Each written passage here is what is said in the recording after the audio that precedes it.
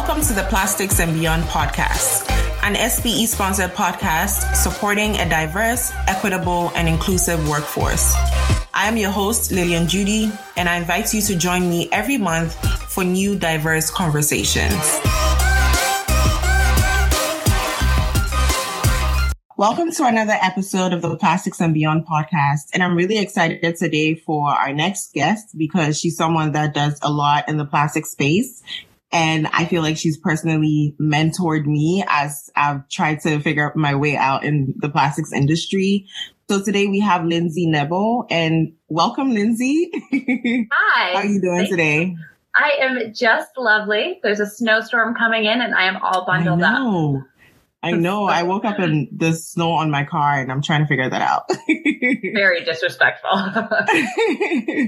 So, Lynzie, can you tell our listeners and viewers who you are? Maybe they've heard about you. Maybe they've seen your picture all over. But can you tell people who is Lynzie and what do you do? So I am Lynzie Nebel. I have been in the industry for about 15 years. I am currently work at Cytiva. I'm upstream product quote engineer. I'm pretty sure I messed up the order of those words. And I am also on the executive board for SPE, which also means I sit on the diversity, equity, and inclusion board. And I am a co-host of the other SPE podcast, PlastChicks. So how did you end up in plastics? For me, my story is always, I stumbled into plastics engineering. I didn't know it existed. How did you figure out that you wanted to do plastics, and how did you even find the program? Same. I 100% stumbled into it. My high school had a tabletop injection molding machine, which wild, and very dangerous the way we did it, but that's fine. It was the 2000s. Nobody cared. And so I was talking to my guidance counselor and he made it sound like I had to take this class. I took this class. It was all about manufacturing processes. And we used the tabletop injection molding machine. We had a little bitty rotational molder, cutest little thing. And maybe a couple other secondary plastics things. And I thought that was a cool class. Nothing you could do with that. Put that folder away. And I took some random quiz that was like, what should you be? Because I was going to be a music major.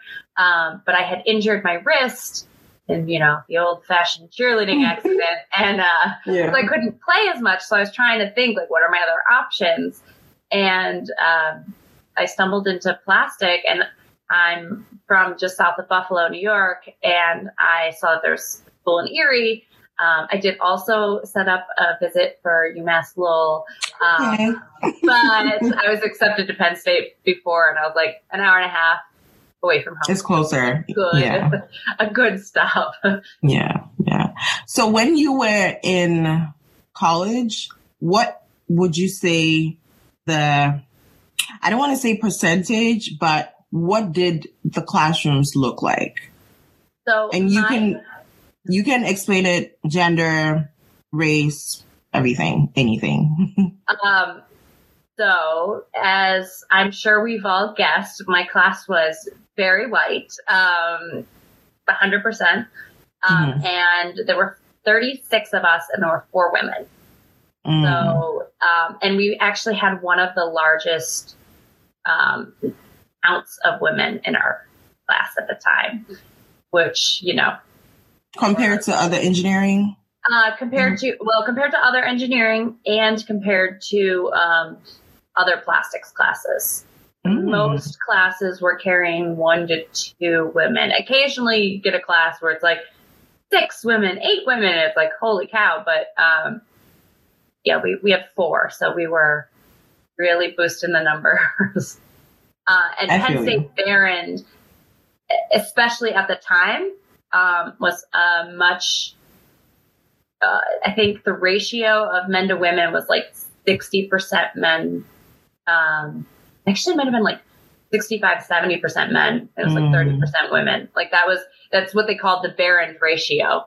They have added a lot more courses that have drawn a lot more women. And I would like to think that there are a lot more women choosing, male dominated fields now, but, might not be as much of the case as I would like it to be.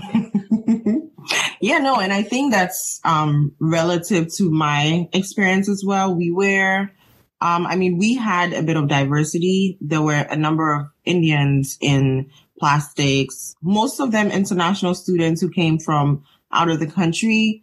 But my group, I think we started off as 4 women. 1 dropped out. I was the only Black. The other girl was African American. I was Black from Africa. The other girl was African American. And it was just, we basically stuck together. So, right. Right. And so in that time, you were pretty young then, I would assume. During that time, did anything stand out to you regarding how the lack of diversity in your classes or in this degree?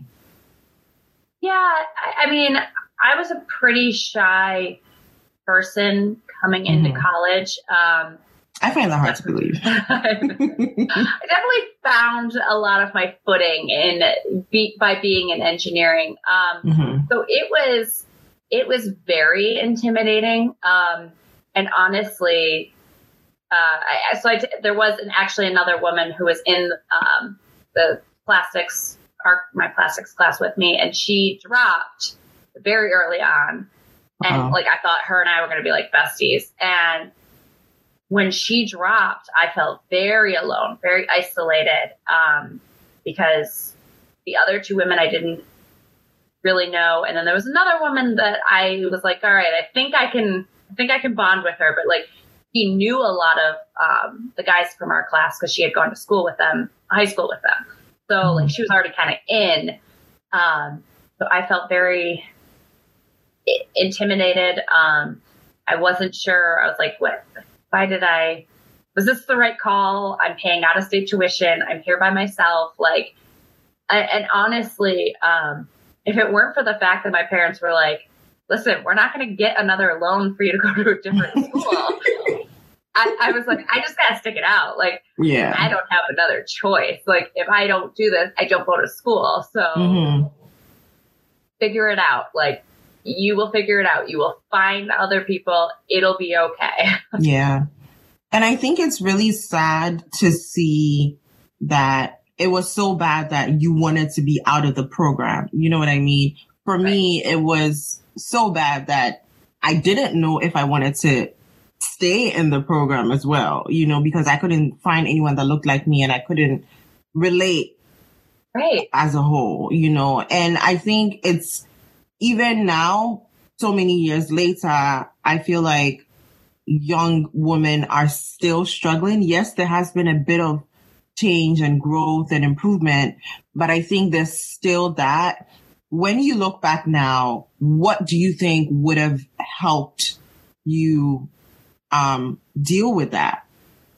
I think some of it could have been, maybe a little bit more formal mentoring from upperclassmen, women reaching out. I think that could have helped a little bit. I was still a little shy, so I don't know how much I would have benefited other than just, being like, and I think some of it is stuff you learn along the way. I remember really thinking a lot of the guys in my class, what do they know this already?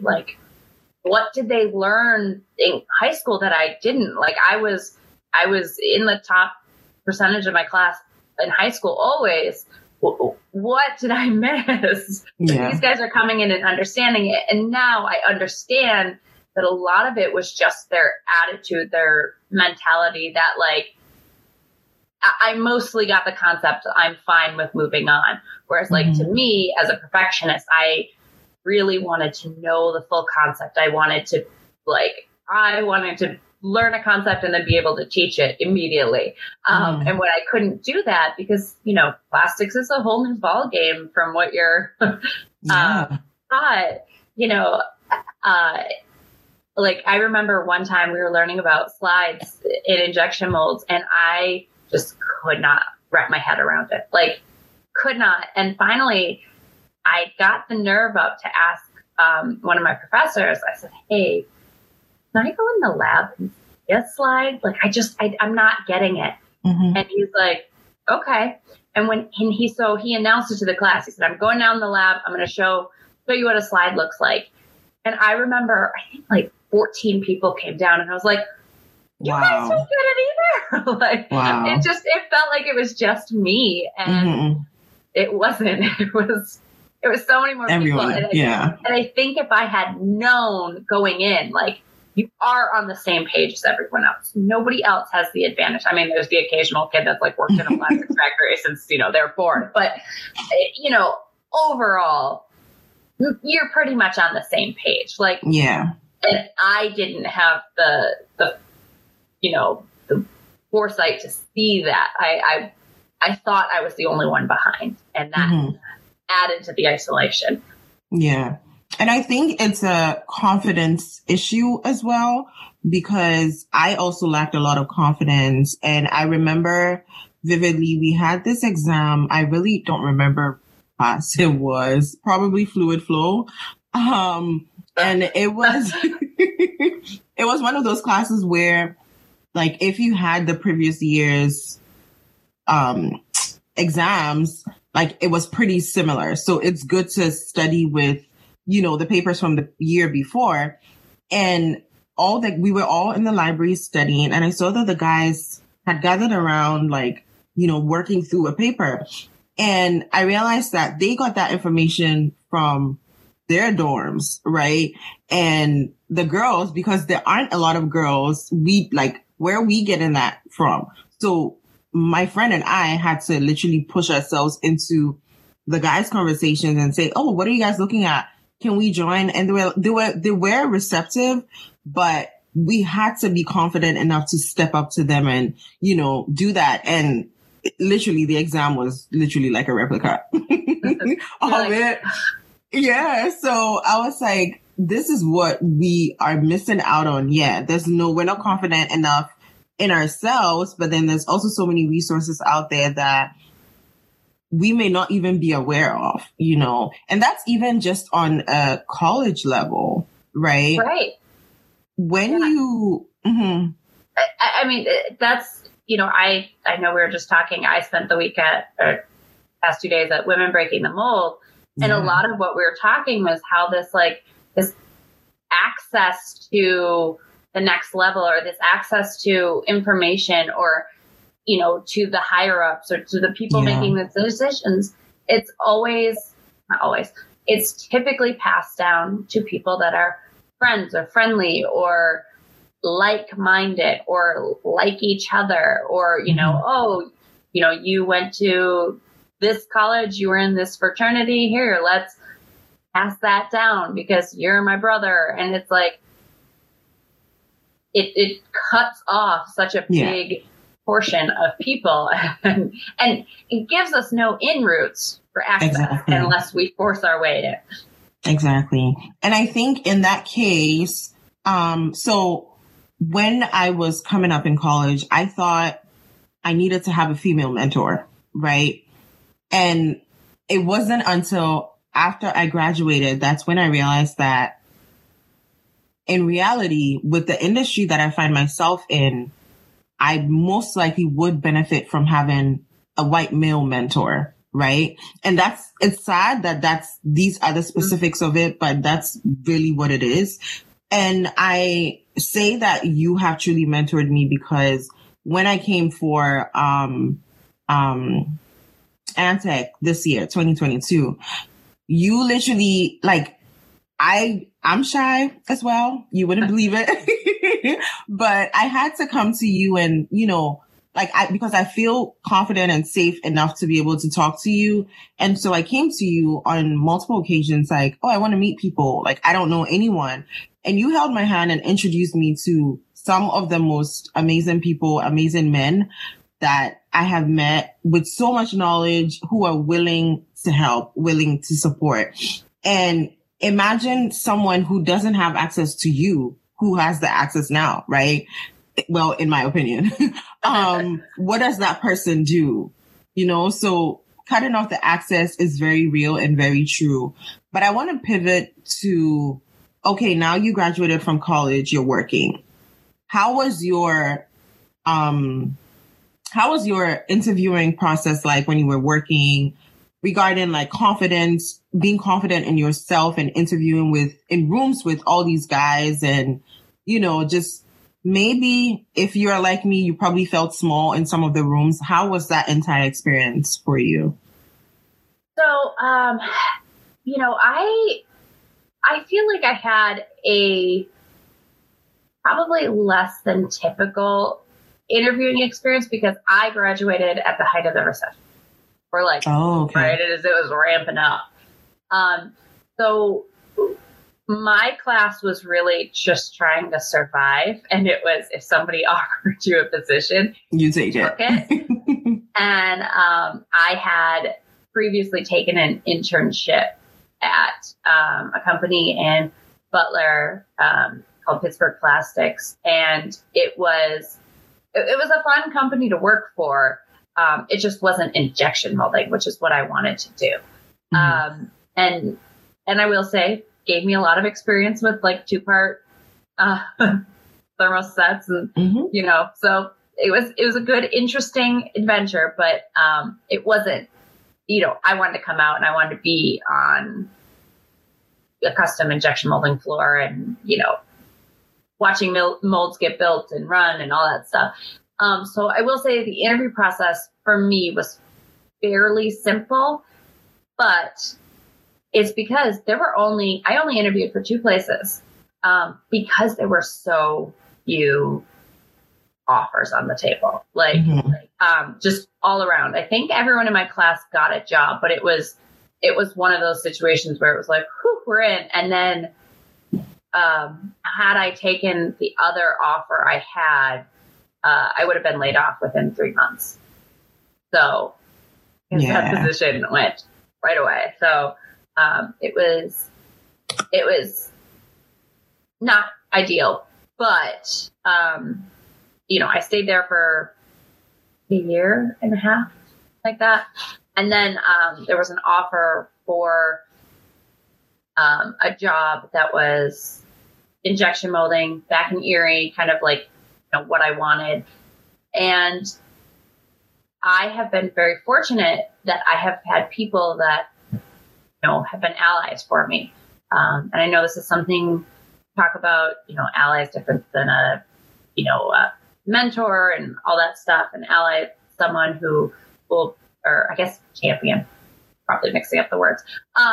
But, you know, someone who will say your name when you're not around. Yeah. And I was very fortunate that, in this job, a friend of mine had said, I know someone that I think would be really great for this position.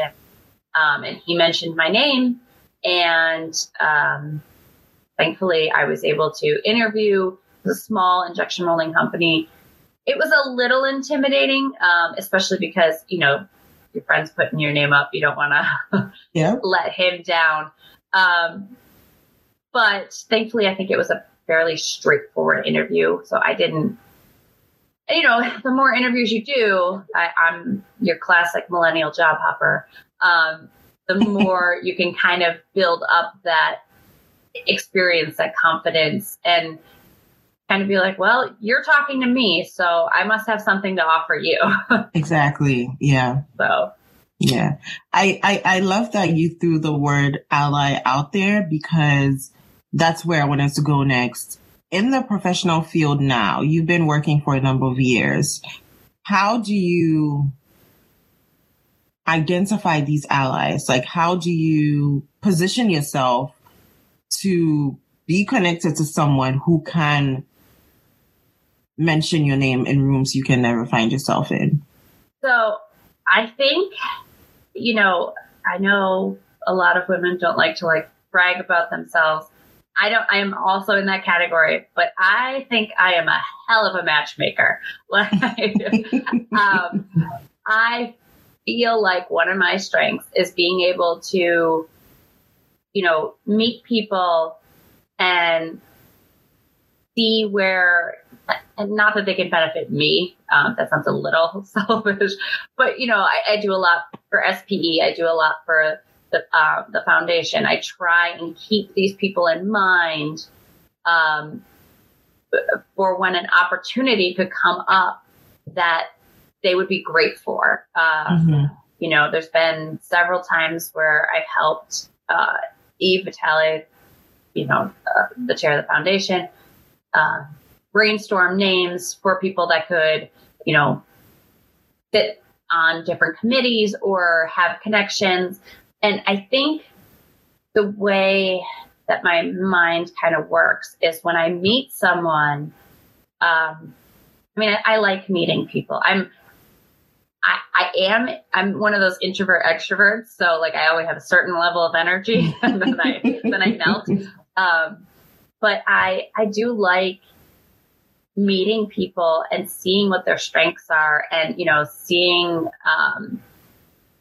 what they have to offer or where we can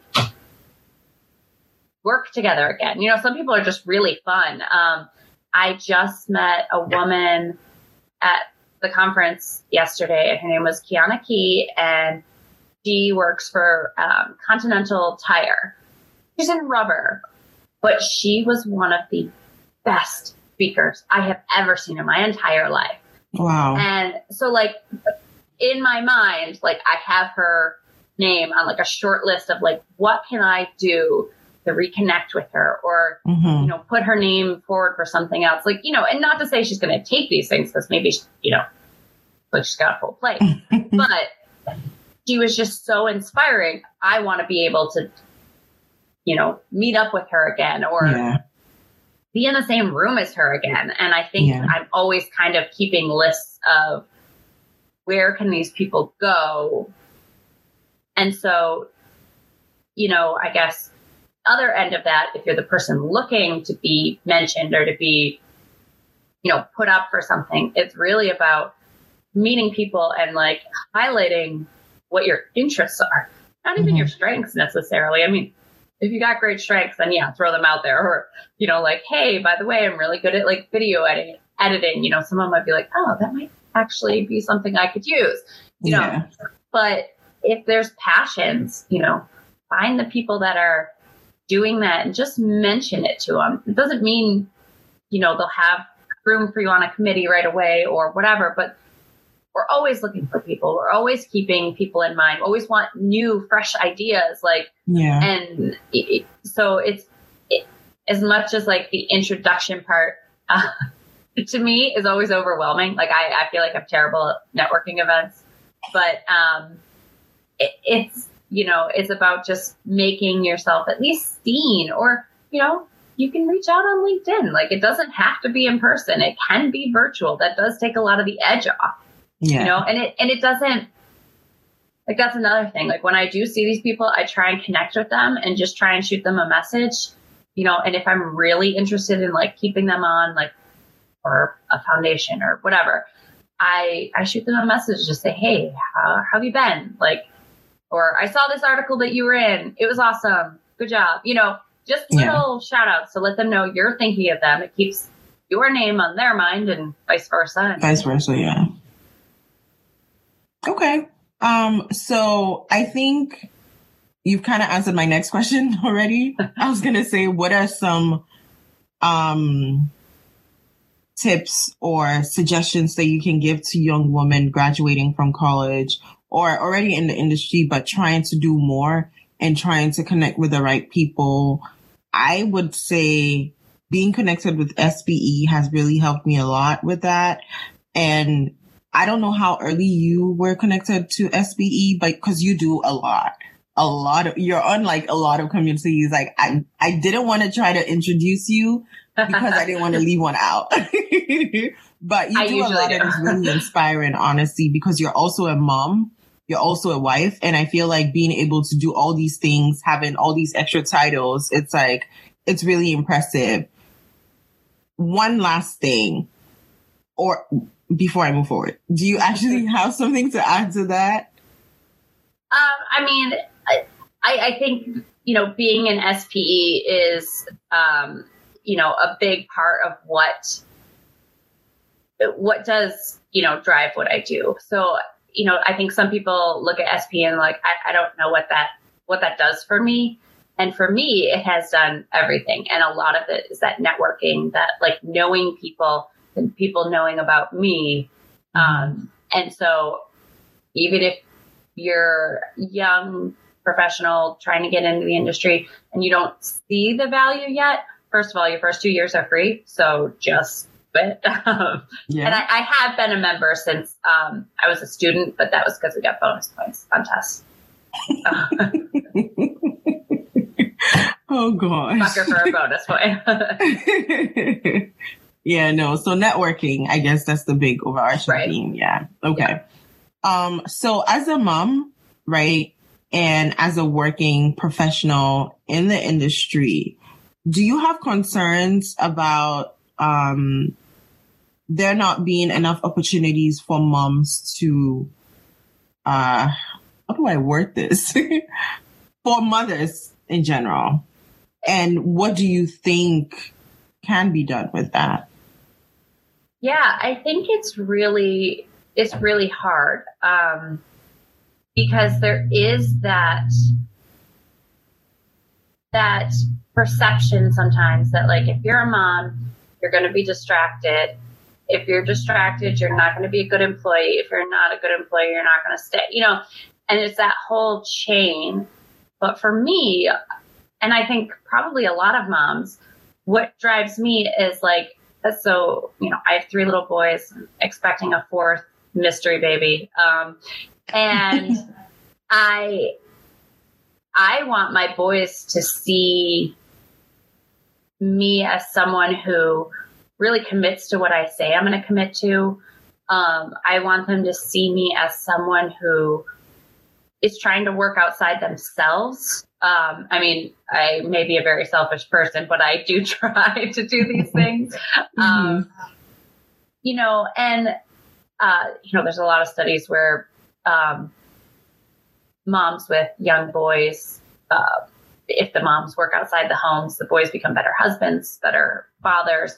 And, I want that for my boys. I want them to be kind. And, they are going to be white men someday. I want them to be kind, respectful, always looking to help the next person out. I don't want them to, go down the negative tropes of what they could be, And so I feel like it's my job to make sure that they see me trying to do everything I can and see my struggles and see where I'm, left out of the conversation or where I'm, I have to force my way in or where I, and just not considered, there have been times where, because I do a lot, people have said, if I'm looking for like another opportunity or I'm trying to do something else, people have said to me, like, well, you probably won't be interested because, you've got so much going on. And it's like, yes,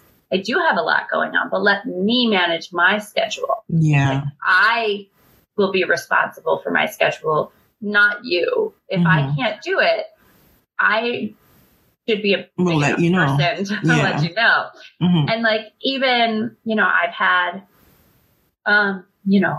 this coming up with my 4th kid, I've had 4 different jobs during my kids. So I've had 4 different types of maternity leave. Some have been paid, some have not been paid. This company I'm at now, Cytiva, I will say has been by far, the best company I've worked for.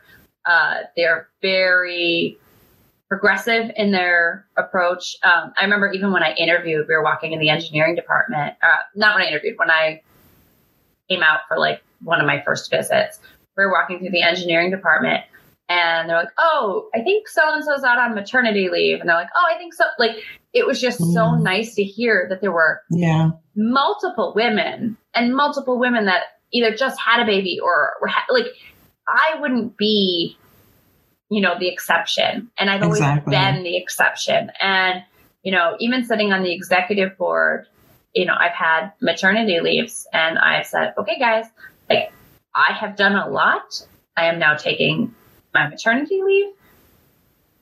Only if it's an emergency, but otherwise I'm going to be like healing and growing here. And not that they haven't been supportive of it, but I think it was like, oh, yeah, I guess you do have to do it. Like I was the first person to take a maternity leave on the executive board. So, I think some people probably do look upon that negatively. I think I don't know how much swearing you want on this podcast, but I think I bust my ass enough to, prove my worth and do a lot and set things up so that when I'm gone on maternity leave, there are still things moving. There are still projects going. I don't think I'm leaving and just going into a black hole. I might not physically be there because, above everything else, I will prioritize my family. Like, I love the plastics industry, but I will burn it all down for my family. Yeah, no. Thank you for the transparency, because for me, I'm not yet a mom and I aspire to be one day. And that's been a thought like in my head for the past couple of years. It's like, how am I going to, handle this? Like, I hope I don't find myself in a situation where I don't want to have to choose. Like, right. I don't want it to have to be a decision. I want it to be okay. Like, it should be part of the rules and regulations or whatever that, okay, she's on maternity leave. We'll pick up when she comes back. She can pick up where she left off, and not have to make a decision like, oh, you should do A, B, C, D, E. And so it's inspiring to hear you say you've had 4 different experiences. And thankfully now where you are now is showing signs of more forward thinking. I hope this serves as some kind of motivation for anyone else, any other woman who was or has been worrying like myself, being an engineer in the industry as well, when it comes to maternity leave. But Lynzie, I can talk to you for days. I have like so many more questions I want to ask you, but we're running out of time. And before we leave, I want us to end off with this question. What does diversity mean to you? We talked about different aspects of it, in my opinion. You've touched on so many important points, important topics, being a woman in the industry, being a minority, all these different things. What would you say diversity means to you? I think to me, diversity means I think a bit more on the equity and like inclusion end of things. I think it just means not feeling like you're alone or feeling like you have to change something about yourself in order to do something you want to do. I think it means, you've come to a place where you actually can say, oh, they respected my opinion because I'm smart as hell. Like, yeah. And I think, and not have, because, there are times where that is the case. It's just because you're smart as hell. And sometimes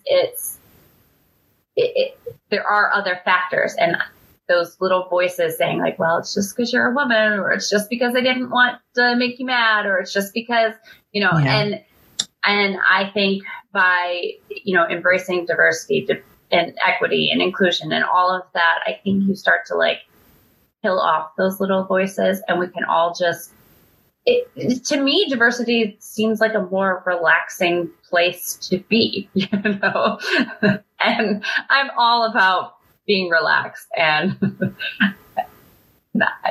just taking away some of that tension and that anxiety and just that those frustrations, I think. Yeah. No, that's I've never heard it from that angle before. But it's relatable, if I can say that. For me, I always struggle to put diversity into words, honestly, because it's hard. So maybe this was kind of like a trick question. Who knows? I love a good trick question.